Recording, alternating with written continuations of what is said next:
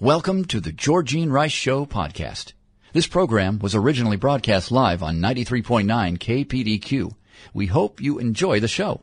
Well, good afternoon and welcome to the Monday edition of the Georgene Rice Show. 7 minutes after 4 o'clock is our time. Chris Williams is engineering today's program. James Blend is producing. Today we're going to talk with Suzanne Gallagher. She's Executive Director of Parents' Rights in Education. They're hosting a Soapbox lecture series.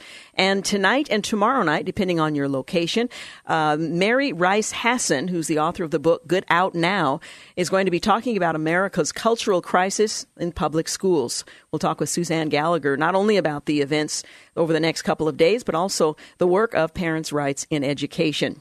Also, in the next hour, we had planned on a conversation with Sean McDowell. In fact, that was scheduled to be recorded earlier in the day. He was not able to join us, but we were able to pull up a radio interview with Warren Wiersbe. In all the years I've been here at KPDQ, we were only able to get him once, and that was in January of 2018. We're going to share that conversation with you as Warren Wiersbe has gone home. More about that later in the next hour of the show. First, some of the headlines. The U.S. is sending the USS Abraham Lincoln Carrier Strike Group and a bomber task force to the Middle East in order to send a clear and unmistakable message to the Iranian Empire. Well, that, or rather regime. That's the word of the National Security Advisor, John Bolton, announcing Sunday night. Bolton said the deployment was a response to a number of troubling and escalatory indications and warnings on the part of Tehran, but did not elaborate. Any attack on the United States' interests or on those of our allies will be met with unrelenting force. End quote. Bolton said the United States is not seeking war with the Iranian regime, but we are fully prepared to respond to any attack, whether by proxy, the Islamic Revolutionary Guard Corps, or regular Iranian forces. Now, one of the mitigating causes here is that the United States has withdrawn, as promised, the waiver on some of the countries that are allies to the United States who are looking to Iran for their oil, and they've been given a certain length of time to find other resources. Meanwhile, President Trump is not in favor of Special Counsel Robert Mueller testifying before the House Judiciary Committee on the 15th of May and answering questions about his findings on Russian interference in the 2016 election. Now, just by way of putting this into perspective, Mr. Mueller no longer works for the federal government. The president is expressing his preference, but he has no power to prevent it from happening. Representative David Cicilline, a Democrat out of Rhode Island, said that a tentative date of May 15th has been set for Mueller to appear before the House Judiciary Committee and face questioning over his report. The Rhode Island lawmaker said that while there is no guarantee that Mueller will show up to the hearing, he heard nothing from either Mueller's representatives or the White House to indicate that special counsel would not testify. On Twitter on Sunday, the president questioned why Democrats wanted Mueller to testify and stated again that there was no collusion between his campaign in 2016 and Russia. Bob Mueller should not testify. No redos for the Democrats, he tweeted, saying that the report itself is the answer to their questions. And National Economic Council Director Larry Kudlow denounced Senator Cory Booker on Sunday after the 2020 White House candidate said President Trump was taking credit for a recovery that started under former President Barack Obama. What Mr. Booker and some others are saying is simply not factually true, Kudlow said, and I would agree with him. Kudlow spoke 2 days after the publication of the April jobs report, which showed that the American economy added 263,000 jobs last month, while the unemployment rate fell to 3.6%, the lowest since 1969. Despite the rosy numbers, Booker insisted that the boom's effects were not being felt across all economic levels. Unemployment rates among African Americans, Hispanics, and other minorities, the lowest in our nation's history, or at least recent history. Meanwhile, President Trump has threatened to hike tariffs on $200 billion worth of Chinese goods to 25% at the end of the week. As trade talks with China appeared to be stalling, he tweeted his frustration over how slowly the negotiations were progressing, writing, "The trade deal with China continues, but too slow as they attempt to renegotiate." No, President Trump, who has called himself a tariff man, vowed to hike import taxes on $200 billion in Chinese products from 10 to 25%. His comments came as Chinese Vice President Liu He is preparing to travel to Washington this week to resume those negotiations with both sides trying to end a trade war that has affected the global economy. My understanding is several Chinese leaders did not board planes. They were expected to board earlier today to the United States for those talks. And President Trump's former personal attorney, Michael Cohen, headed to jail today to begin serving a 3-year sentence for campaign finance violations, tax evasions, bank fraud, and lying to Congress. Cohen spent his final weekend of freedom trying to maintain a semblance of normalcy, leaving his Manhattan apartment on Saturday with his son to go to a coffee shop and then to a barber shop. They both got haircuts. Cohen's next step was the pricey store Barney's of New York, where he told journalists that he plans to hold a news conference Monday before heading to prison. He did speak to members of the press, but did not take questions. And Alex Trebek got a standing ovation as he accepted an Emmy Award as host of Jeopardy! And immediately set the audience at ease, even as he alluded to his cancer diagnosis. Trebek is 78.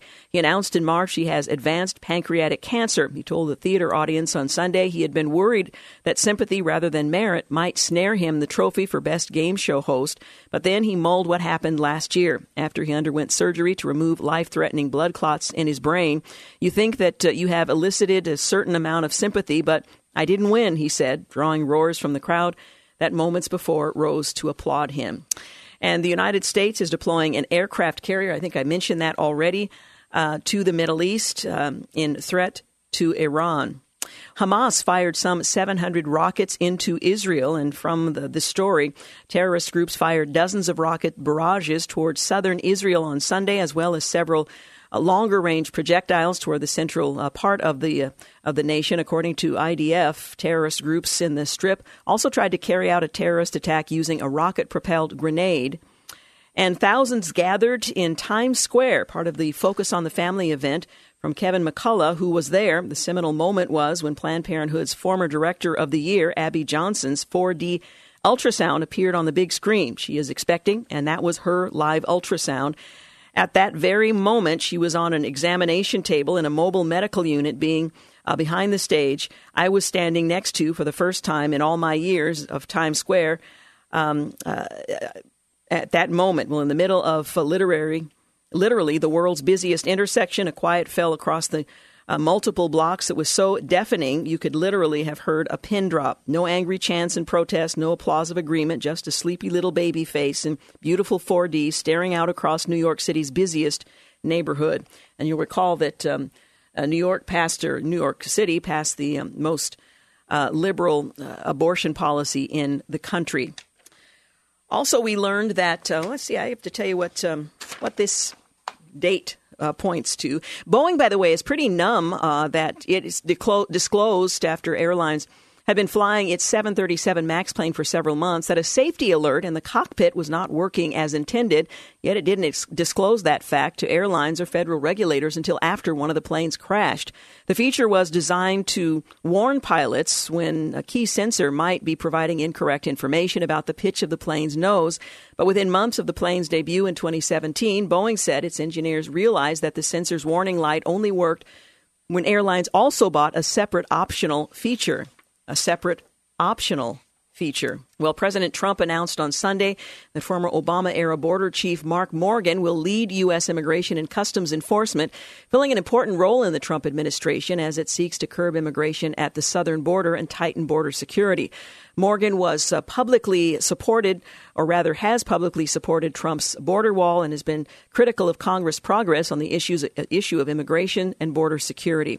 A former FBI agent, Morgan led Border Patrol during the final months of the Obama administration. And a new Gallup poll shows Donald Trump's presidential job approval rating hitting a new high of 46%. That survey was conducted from the 17th of April through the 30th, almost entirely following the public release of the Mueller report. By the way, at this point in the Barack Obama administration, he was 44% in the Gallup polling at that same period. You're listening to The Georgene Rice Show. We'll be back in just a moment. You're listening to The Georgene Rice Show podcast. It's aired on 93.9 KPDQ. 21 minutes after 4 o'clock, you're listening to The Georgene Rice Show, brought to you in part today by Liberty Coin and Currency and ZeroRez. Hey, on this day back in 2013, kidnapped rape victim Amanda Berry, Gina DeJesus, and Michelle Knight, who went missing separately about a decade earlier while in their teens or early 20s, are rescued from a house just south of downtown Cleveland.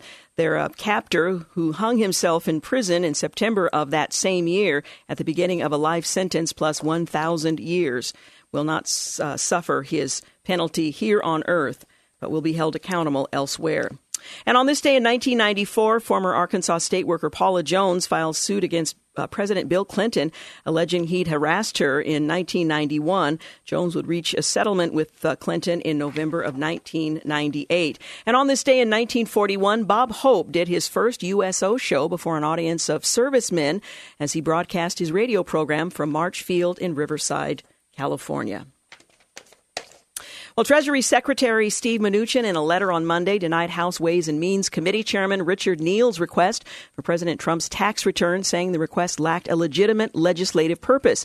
As you have recognized, the committee's request is unprecedented and it presents serious constitutional questions, the resolution of which may have lasting consequences for all taxpayers, the letter said.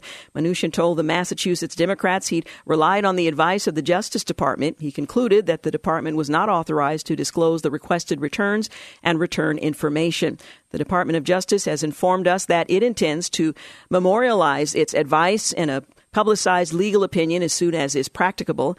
Out of respect for the deadline previously set by the committee and consistent with our commitment to prompt response, I am informing you now that the department may not lawfully fulfill the committee's request, the letter said. Well, the move, which was expected, is sure to set in motion a legal battle over the president's tax returns. The likely options available to Democrats would be to subpoena the Internal Revenue Service for the returns or to file. So we are in a season of significant subpoenas. And as I mentioned, Representative David Cicilline said on Sunday that the tentative date of May 15th has been set for the special counsel Robert Mueller to appear before the House Judiciary Committee and face questioning over his report on Russian interference in 2016. He is no longer employed by the federal government. He is not under the jurisdiction of the president, so it will be up to Mueller himself whether or not he intends to come. The date is tentative, and neither the House or the Senate has heard from Mueller as to whether or not he intends to participate. Meanwhile, the battle between congressional Democrats and the Justice Department over special counsel Robert Mueller's Russia report has reached new levels of vitriol. One can't imagine it getting much worse, but as some on the left call the Attorney General Bill Barr to be physically dragged in to testify or even locked up for defying congressional subpoenas. The demands have escalated after the Attorney General refused to appear before the House Judiciary Committee last week over a disagreement of protocol over the format of the hearing. Though he testified a day earlier on the Senate side, Democrats on the committee still want to bring the DOJ leader to answer their questions on the conclusion of the Mueller investigation. The committee chairman, Gerald Nadler, also imposed a Monday morning deadline for Barr to turn over a full unredacted Mueller report and additional files, a deadline the DOJ apparently missed, prompting Nadler to schedule a Wednesday vote on contempt proceedings against the Attorney General. You might recall under the previous Attorney General, he was sanctioned by Republican members of the House. It actually has no teeth to it. It's not particularly flattering, but it doesn't actually constitute any real action. Meanwhile, George Papadopoulos leaves after his sentence hearing in district court in Washington, D.C. back in September of 2018, at which time it was believed that chicanery was the force behind the formal opening of the FBI's Trump-Russia investigation. Now, according to Andrew McCarthy, he argues that there was a false premise, namely the Trump campaign must have known that Russia possessed emails related to Hillary Clinton. After all, the then candidate Trump made a joke about it. From there, they're either though through either intentional deception or incompetence, the foreign minister of Australia and the United States erected a fraudulent story tying the Trump campaign purported knowledge to the publication of hacked Democratic National Committee emails. That is what we learn from the saga of George Papadopoulos as fleshed out by the Mueller report. Well, the investigative theory on which the FBI formally opened the foreign counterintelligence probe codenamed Crossfire Hurricane on the 31st of July in 2016 held that the Trump campaign knew about and was potentially complicit in Russian possession of hacked emails that would compromise Hillary Clinton, and that in order to help Donald Trump, the Kremlin planned to disseminate those emails anonymously through a third party at a time maximally damaging to Clinton's campaign. There are thus two components of this theory, the emails and Russia's intentions. Well, Papadopoulos knew nothing about the DNC emails and probably nothing about any emails. The one and only source of the email component of the story is George Papadopoulos. He, of course, is a convicted liar, convicted in fact of lying to the FBI during the very same interviews in which he related the details about the emails. Moreover, the Mueller report confirms that he is simply unreliable. To inflate his importance, he overhyped his credentials, repeatedly misled his Trump campaign superiors, regarding his discussions with people he believed had connections to the Russian regime, who they were and what they were in a position of to promise. Other than Papadopoulos' own words, there is no evidence, none, that he was told about emails by Joseph Mifsud, a Maltese academic whom the FBI and the Mueller investigation deceptively portrayed as a Russian agent. He was not, as was previously detailed, because the investigation could not establish that this individual was a Russian agent. Mueller's charge against Papadopoulos is artfully framed to obscure that weakness. Carefully parsed, Mueller's allegation is that Papadopoulos had reason to believe that he was a Russian agent, not that Mr. Mifsud actually was. Well, it goes on from there, but it's an interesting column in National Review written by Andy McCarthy, and his headline simply suggests that the FBI's Trump-Russia investigation was formally opened on false pretenses, and that is something that the Attorney General says he wants to get to the bottom of, and that is what prompted this investigation. Meanwhile, former Vice President Biden mistakenly claimed that Margaret Thatcher, who died in 2013, is worried about Donald Trump. The Democratic presidential candidate, Joe Biden, reportedly had to correct himself over the weekend after telling donors that Margaret Thatcher is concerned about the United States under Trump. Thatcher, the former prime minister of Britain, died in 2013, nearly 2 years before Trump launched his first campaign for president, and she had dementia at the time. According to Bloomberg News, Biden eventually corrected himself, explaining to his donors he meant to say British Prime Minister Theresa May, Margaret Thatcher, instead of Thatcher blaming the mix-up on a Freudian slip. Biden's confusing comments came Saturday during a closed-door fundraiser in Columbia, South Carolina. He listed Thatcher as one of 14 heads of states who he claimed had voiced concerns to him about Trump, the outlet reported. May has been prime minister since 2016. Thatcher resigned as prime minister in 1990. During his fundraiser swing in South Carolina, the former vice president also took a page out of Trump's playbook on Saturday when he asked if he had a nickname for the president. Biden reportedly said he didn't want to get down in the mud with the president, but he did choose a moniker for the current White House occupant. Clown was one, but there was one worse that I wouldn't repeat because that's not language that I use. So this is going to be one of those campaigns. Meanwhile, Venezuelan opposition leader Juan Guaido says that he overestimated military support for his effort to topple the country's rulers. We still need more soldiers to support it, to back the Constitution, he said, according to reports. He added he would consider an offer of military assistance if the United States made one. Meanwhile, heated protests continued in Venezuela at the embassy in Washington, D.C. Images posted to social media appear to show arrests of members of the activist group Code Pink, which last week tried to take control of the embassy in support of Maduro. And by the way, Russia is stirring the ghosts of Cuba's Cold War past as it looks into reestablishing its influence in the communist-run island nation, although this time analysts say Moscow has no intention of bankrolling Havana. I mean, they're already busy in Syria and in Venezuela. You're listening to The Georgene Rice Show. Up next, we're going to talk with Suzanne Gallagher, Executive Director of the Parents' Rights in Education. It's an organization that is working with parents to help them understand what's happening in schools and to advocate for their kids. They have a soapbox lecture series that's coming up. We'll tell you all the important details in just a few moments. You're listening to the Georgene Rice Show podcast. It's aired on 93.9 KPDQ. Well, good afternoon and welcome back. You're listening to the Georgene Rice Show. I had occasion just recently as I was exiting Bible Study Fellowship to run into a woman who is very exercised about what's happening in public education. She and I had a brief conversation, and she told me about an event that's coming up tonight and tomorrow night, one in Scappoose, the other in Lake Oswego, that's sponsored by Parents' Rights in Education. I knew that I wanted to make sure KPDQ listeners were aware of these two events, but I also want to let you know more about Parents' Rights in Education, the work that they're doing, and how you can learn more. So I invited to join me Suzanne Gallagher, who's the Executive Director of Parents' Rights in Education. She joins us now to talk about the Soapbox Lecture Series, one occurring tonight and tomorrow night. website, as well as the work of Parents' Rights in Education. Suzanne Gallagher, I know this is a busy day for you. Thank you so much for taking the time to talk with us. Oh, absolutely, Georgine. Thank you. This is such an important issue.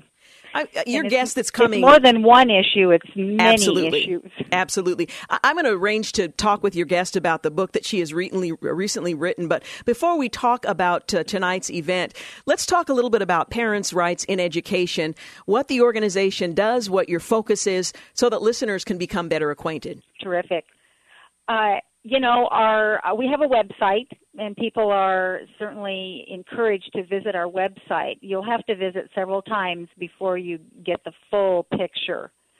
But our tagline, we have 3 taglines: valuing students, empowering parents, and enlightening communities. And essentially that is what we do. We expose what's happening. We try to share specific situations. We get calls. Literally, Georgine, I had no idea when taking on this position about a year ago that we would be reaching out to the entire nation. We hear from people in Ohio. We hear from people in, just recently, Minnesota. They are establishing Parents' Rights in Education chapters in their states. It seems to me there are 2 kinds of parents with regard to public schools. There are parents who have no clue the extent to which their parental rights are being challenged. And then there are those who are fully aware but are frustrated because they're not quite sure what to do about it. And Parents' Rights in Education really addresses and equips both parents. Yes, actually, once you learn about the issues and you understand them, then you can recognize what's going on. You may hear from another parent or your child. Your children normally don't come home from school talking about, the survey they took that day. Either they didn't really understand it. We just saw a survey that was passed out in Dallas School District to 14-year-old high school freshmen, and it asked the students, it showed a series of photographs of men and women, and it said on a scale from 1 to 5, which one is this particular photo? Is it more man or more woman? So biology wasn't really relevant in that illustration. No. I mean, it's just like, what is the picture? Does this person look like a man or a woman? And they're trying to make the case for gender identity, and that it doesn't really depend on, what your biological parts are. It depends on who you believe you are and how you express yourself, and opens the door for kids to start thinking, well, gee, maybe I'm not really, this biological person. Maybe I'm not really a boy or a girl. Maybe I'm something in between or something totally opposite. And if the parent isn't aware of these kinds of things that are happening in the schools, they're not going to be asking their kids, or they're not going to be asking the teachers. They're not going to be going to the school board meetings and finding out what the health curriculum actually is. Mm-hmm. Nope. And by the way, they're teaching gender identity now. They're proposing that in all the schools in Oregon starting in kindergarten. That is part of the health standards that the Oregon Department of Education has handed down to the various school boards. Now, the organization's name is Parents' Rights in Education, and the assumption might be, based on our understanding of the relationship between the state and parents from years ago, that parents ultimately are the arbiter of decision-making for their children. What's in that individual child, my son, my daughter, their best interest, and the state takes a back seat to that and defers to the parent. Now, that was the old paradigm, but we're in the midst of, and perhaps at the tail end of, a paradigm shift where that is no longer the presumption. You're exactly right. The parents are really kind of an irritation. Concerned parents are coming to the school, and they're participating in meetings. And yes, in many cases they are listened to. We are not here to say that every single school, every single district is not listening to parents. Mm-hmm. We're also not saying that all teachers are, a part of this, because there are many teachers who are extremely uncomfortable throwing a coming out party for a third grader who's decided to change from a boy to a girl. So that's why we need chapters in every school district, so those individuals can get together. You're always stronger, when you're in numbers. It's no fun to be alone, and the schools do take advantage of that. So we coach parents in how, what's the best approach. And by the way, again, what is your right? Your right is to see the curriculum. You have the right to see it. You have the right to opt your child out of offensive, controversial curriculum that does not line up with your value system. Now, one of the things that you're working on is to kind of reverse the way things are done now, where you opt out of something, rather that parents would have the choice to opt in, so that they're not blindsided by things that their children are being exposed to or taught that run counter to their core values. That's correct. And it is a little bit confusing when people first hear about it. They get kind of mixed up, opt out, opt in. What are we doing here? Well, the default now is opt out. In other words, every child is presumed to be opted in to the teaching, to all of the teaching. And it's up to the parents to dig around, to find out what's being taught, and to send a form to the school, to take that form into the school, make a copy, put it in their file, make sure that the school district stamps it and receives it into the child's file, and then monitor whether or not that child is actually being opted out of the classes and the controversial discussions that parents want them to be opted out of. So the problem with opt-out is that oftentimes they forget. The school forgets, or the teacher, forgets. Somebody forgets, and the parent finds out later when their child comes home and says, "Well, yeah, we were putting condoms on, fake body parts today in class," and Planned Parenthood was here teaching it, and the parent is thinking, "Oh, lovely. Now it's too late. My child's already seen that. It's taught without any kind of value system whatsoever." And actually, this has happened recently at Tigard High, where students who, attend a great evangelical church, strong moral values in her family, et cetera, begin to doubt her own value system because of the message that is being given in the class. Were those children, were their parents sent home any kind of alert that this was going to be taught? I don't think so. And so those parents had no opportunity to opt out. The parents are, again, it requires a lot of work on the part of the school. With opt-in, everyone is opted out. That's the default. And if you choose to have that teaching, your responsibility is to sign a paper just like you would for a field trip. And the reason you do that for a field trip is because of the liability. And I contend that there is liability here in some of this teaching. So you sign that form saying it's all right for my child to be taught this particular curriculum. And then, it's win-win, Georgine, because the school district then, they know that every single child that is being taught this, their parents have said, yes, I want it. And the rest of the class, they're not automatically opted in. Yeah. They are automatically opted out.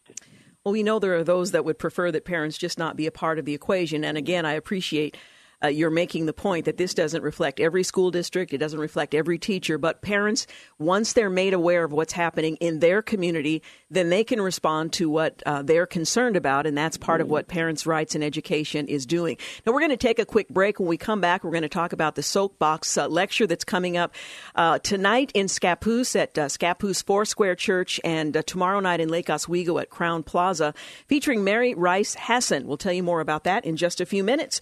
You're listening to The Georgine Rice Show. You're listening to The Georgine Rice Show podcast. It's aired on 93.9 KPDQ. We're back. You're listening to The Georgine Rice Show, and I'm continuing my conversation with the Executive Director of Parents' Rights in Education, Suzanne Gallagher. They value students, they empower parents, they enlighten communities. That's the work of Parents' Rights in Education. They also feature a soapbox lecture series, and today and tomorrow is an opportunity to hear from one of the most renowned writers on the subject of the culture in public schools, Mary Rice Hansen. You write on your flyer that almost overnight, America's public schools have become morally toxic, especially for families of faith who value traditional morality and common sense. Millions of parents with children in public schools are asking, should we stay or should we go?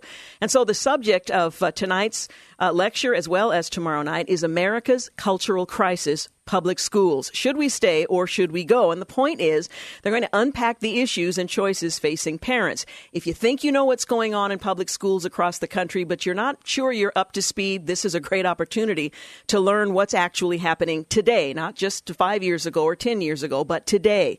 And again, there are two opportunities to listen in. Now, for folks who are interested in the Soapbox lecture series, they need to go to your website? They don't have to necessarily. We are taking, people who come to the door. It's there's a $10 fee for the event, and you can just pay at the door. So they can come to Lake Oswego tomorrow night or to the Scappoose location at Scappoose Foursquare Church.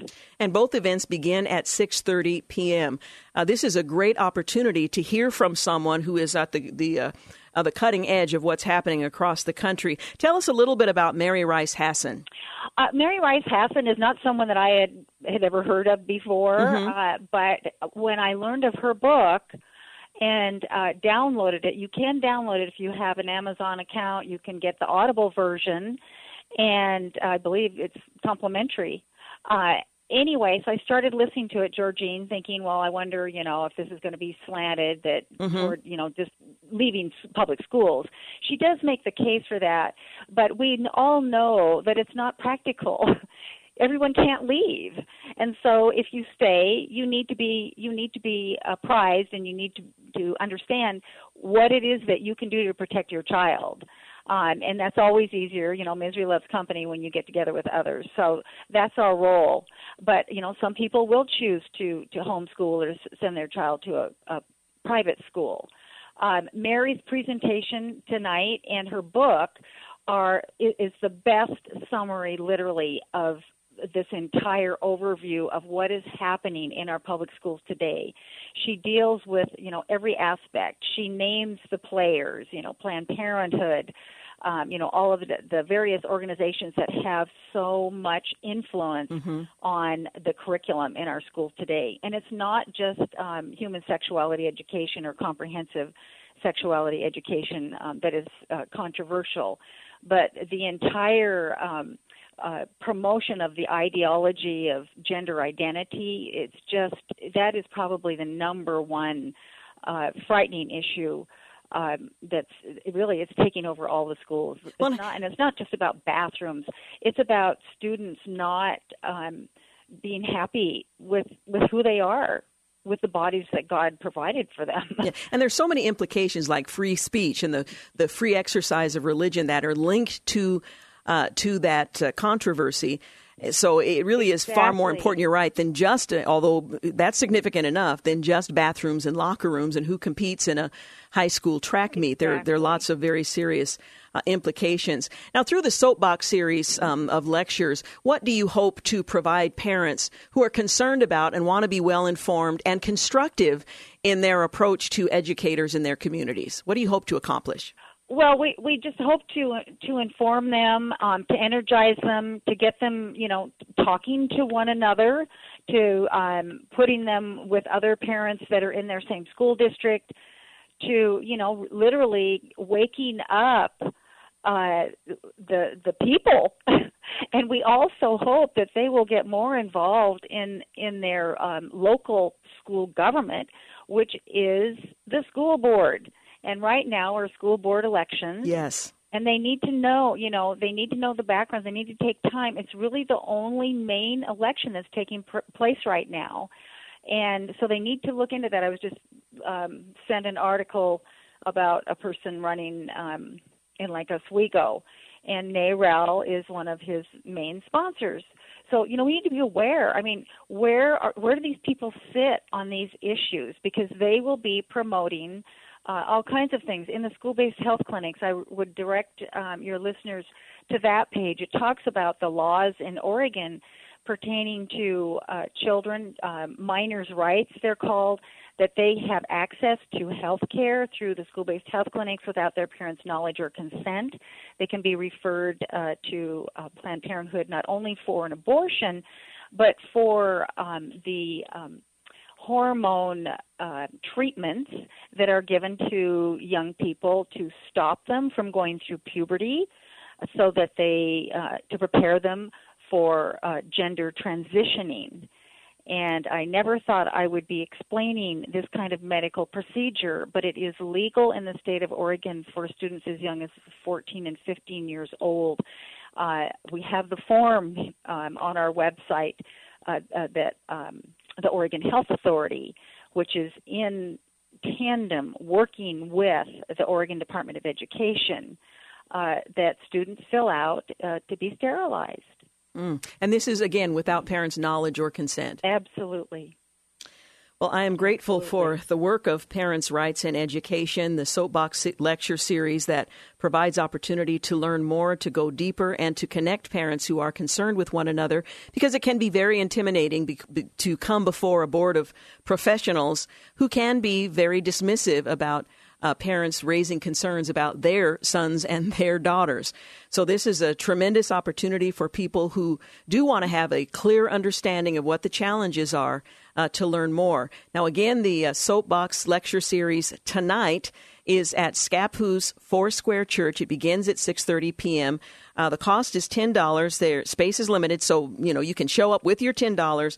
There are complimentary light snacks and beverages, so you can make yourself comfortable and learn what's in the best interest of your community and your children. And then tomorrow night in Lake Oswego at Crown Plaza at 6:30 p.m., you'll have an opportunity once again to hear Mary Rice Hassan speak on these subjects. I would also encourage you to go to the website, Parents' Rights in ED. It's just abbreviated, parentsrightsined.com, for information about what Parents' Rights in Education is doing and how you might learn more and become connected with others in your respective community. Well, Suzanne, I so appreciate the work that you're doing and the time you've taken to talk with us today. And I'd love to keep in touch and make sure our listeners are aware of what you all are doing and some of the issues that come to your attention. Thank you so much, Georgene, and we'll look forward to seeing some of your listeners at our events. Yes. Thank you so much, Suzanne. God bless. Bye-bye. Bye-bye. Again, Suzanne Gallagher is Executive Director of Parents' Rights in Education, and the Soapbox Lecture Series tonight is in Scappoose at Scappoose Foursquare Church, beginning at 6:30 p.m. The cost is $10. And then tomorrow night, May 7th, 6:30 p.m. in Lake Oswego at Crown Plaza.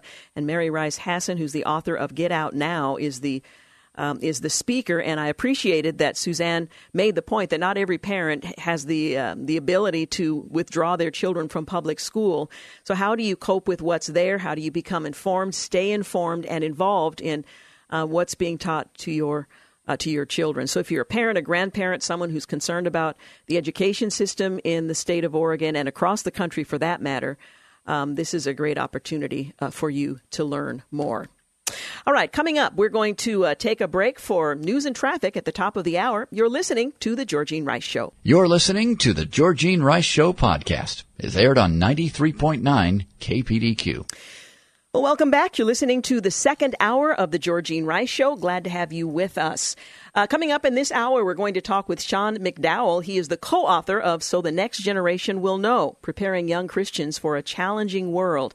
And what a world and what a challenge they will face over the coming decades. So that's coming up at the bottom of this hour. Actually, in our next segment. It's coming up in our next segment. Let's get that straight. Well, educators from across the metro area are gathering in order to take a day off. May 8th is a teacher walkout, and there are some districts that are actually closing.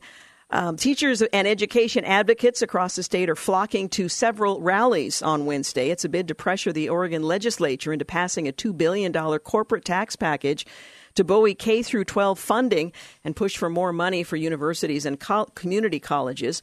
The protest, portrayed as a walkout by educator unions in the weeks leading up to the event, have forced several school districts across the metro area to actually shutter for the day. So there may not be school on Wednesday in your school district at the school your kids attend. Most, including Portland Public Schools, will add another day at the end of the academic calendar to comply with state classroom hour regulations because the teachers will not be in their classrooms. Now, the rallies are the latest in a series of protests by teachers and education advocates. They're pushing for what they say is much-needed stability in the state's K through 12 funding mechanisms.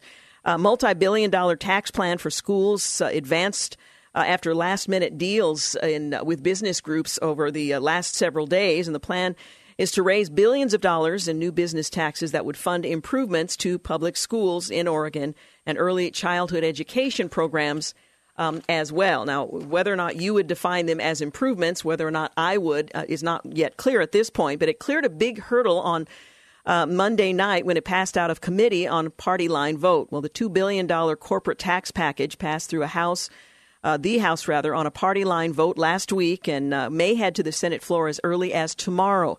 Lawmakers are also considering another $100 million boost to education funding in the state budget. Still, there are some educators who showed up for an April 10th rally in Portland. They said that they wanted the state to address what they say is lackluster investment in Oregon community colleges and public universities. In Eugene, the University of Oregon's governing body voted unanimously to raise tuition for non-resident undergraduates by 3% earlier in March. And Portland State University is considering tuition hikes of 14%. And that's across the board, it appears. Well, organizers for the rallies on Wednesday have identified at least 6 events across the state in Portland, in Salem, Medford, Eugene, Bend, and Klamath Falls. In Portland, demonstrators are going to begin rallying at Tom McCall Waterfront Park at 11 a.m. That's followed by a march at noon. Now, among those metro area districts that are closed for the day, and again, we're talking about Wednesday, May the 8th, Washington County, Beaverton School District, Hillsborough School District, Tigard-Tualatin School District, Clackamas County, Lake Oswego School District, North Clackamas School District, West Linn-Wilsonville School District, Multnomah County, David Douglas School District, Gresham School District, Park Rose School District, Portland Public Schools, and Reynolds School District as well. That not only means that school will not be called to order on Wednesday, but that means they're going to add another day at the end of the school year to make up for the day that the teachers are taking for their demonstration on Wednesday. So make note of that. Also, members of the Oregon House are going to vote today at some point, if they haven't already, on a bill that would end non-medical vaccine exemptions for Oregon school students. House Bill 3063 generated thousands of emails to lawmakers, multiple protests in front of the Capitol, emotional pleas for and against its passage during public hearings. Well, the measure would remove the ability for parents to claim a religious or philosophical exemption for getting their kids vaccinated. A doctor-approved medical exemption would still be possible, but only under medical conditions. Well, the vaccines are a requirement for students to enroll in public or private schools in Oregon. Homeschool students are not subject to the law. Supporters of the measure cite a recent increase in measles cases in the U.S., including an outbreak this year in southwest Washington. Opponents say it largely takes the decision to vaccinate out of the hands of parents.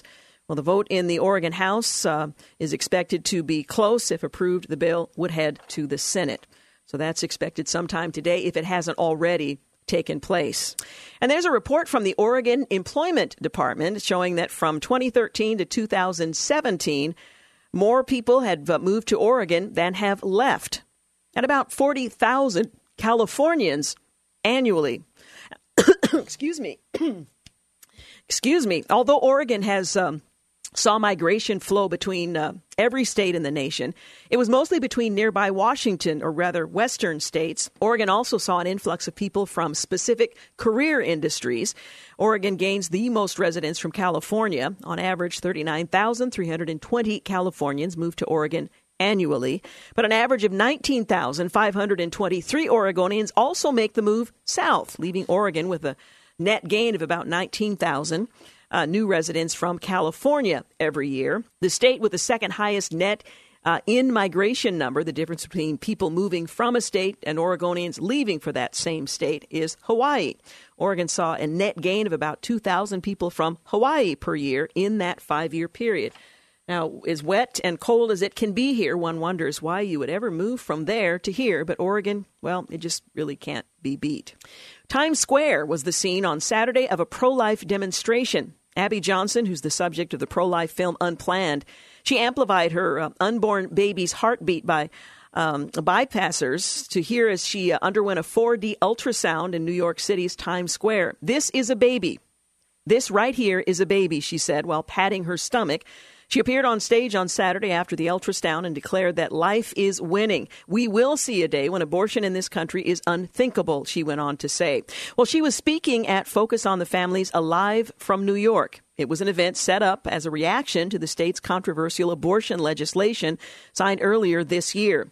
Well, the host of the live stream indicated that the ultrasound, broadcast on a large screen on the Alive from New York stage, showed the baby yawning.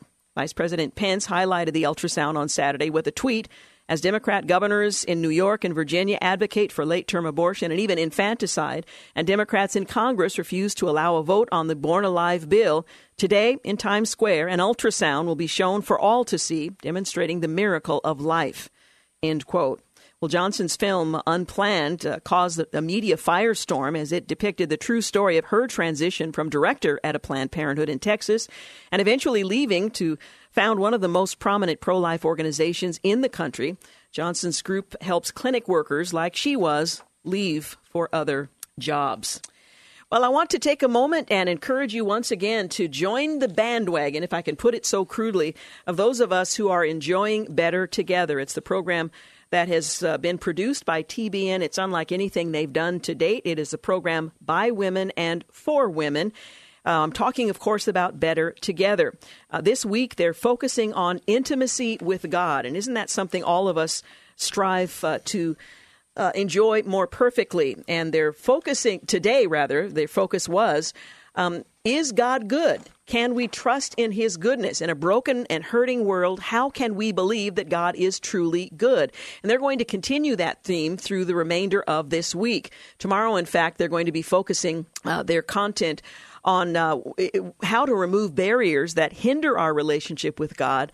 And they talk about victory. How do you go from one to the other? So that's what's coming up on to tomorrow's program. Now, of course, you can hear Better Together weekdays at 10:30 a.m. here in the Portland metro area. You can also download the TBN app or go to visitbettertogether.tv and register to watch anytime. It's a great program that encourages us to live in community as women, because doing life alone, it's just not enough. We are better together. And that's the program we want to encourage you to check out. Again, 10:30 a.m. Pacific Time weekdays. You can download the TBN app or you can visit bettertogether.tv and register to watch anytime. Hey, you're listening to The Georgene Rice Show. Up next, we're going to talk with Sean McDowell.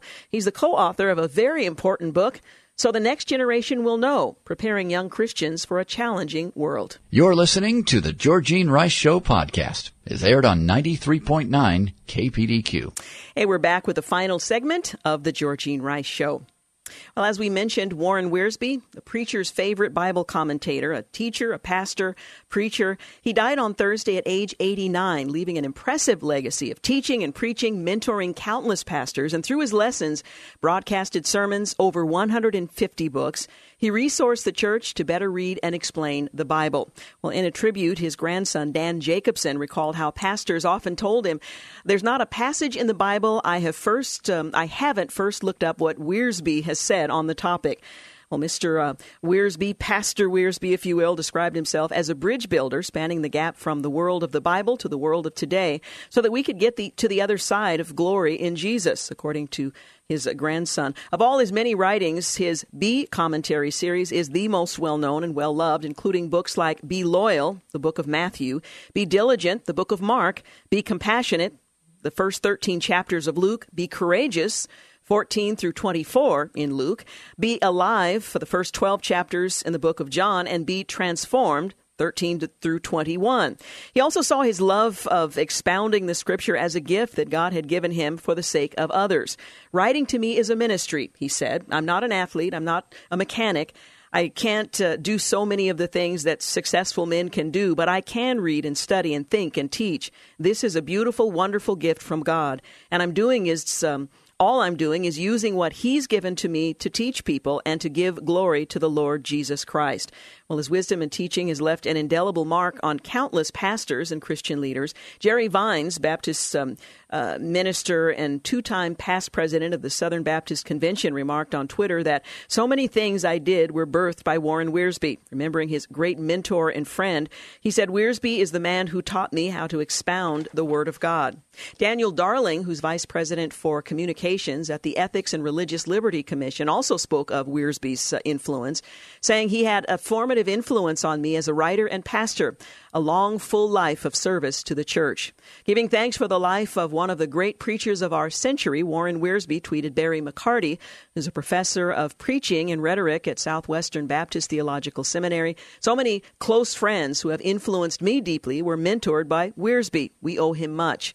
Well, in addition to a prolific writing career, Warren Wiersbe, who came to faith after hearing Billy Graham preach at an early Youth for Christ rally, was also involved in parachurch and pastoral ministry for much of his life. He served as director of Youth for Christ's Literature Division and editor of Campus Life magazine, in addition to his work with groups like the Slavic Gospel Association, Child Evangelism Fellowship, National Religious Broadcasters, Christian Booksellers Association, and Back to the Bible. He received ordination from Northern Baptist Theological Seminary in Lombard, Illinois, and back in 1951, that's 1951, and held pastorships at Central Baptist Church in East Chicago, Indiana, Calvary Baptist Church in Covington, Kentucky, where his Sunday sermons were broadcast over the radio as the Calvary Hour, and the historic Moody Memorial Church in Chicago, where his sermons were broadcast on Moody Radio as part of Moody's Songs of the Night national radio program. And while at Moody Memorial, Wiersbe was a regular contributor for Moody Monthly, writing the Insight for the Pastor. It was a column giving practical ministry advice as well as brief biographies of famous individuals from church history. He also taught classes at Trinity Evangelical Divinity School during his time in Chicago and developed curriculum for the doctorate in ministry a preaching course titled Imagination and the Quest for Biblical Preaching. Another important aspect of his time in Chicago was mentoring young pastors, among them up-and-coming preachers like Erwin Lutzer, who would succeed Wiersbe as the senior pastor at Moody Memorial after Wiersbe left in 1980. In a tribute to his mentor, Lutzer recalls that Wiersbe was always gracious with his time and cared deeply for the ministries of pastors he was mentoring and the city where God had placed him.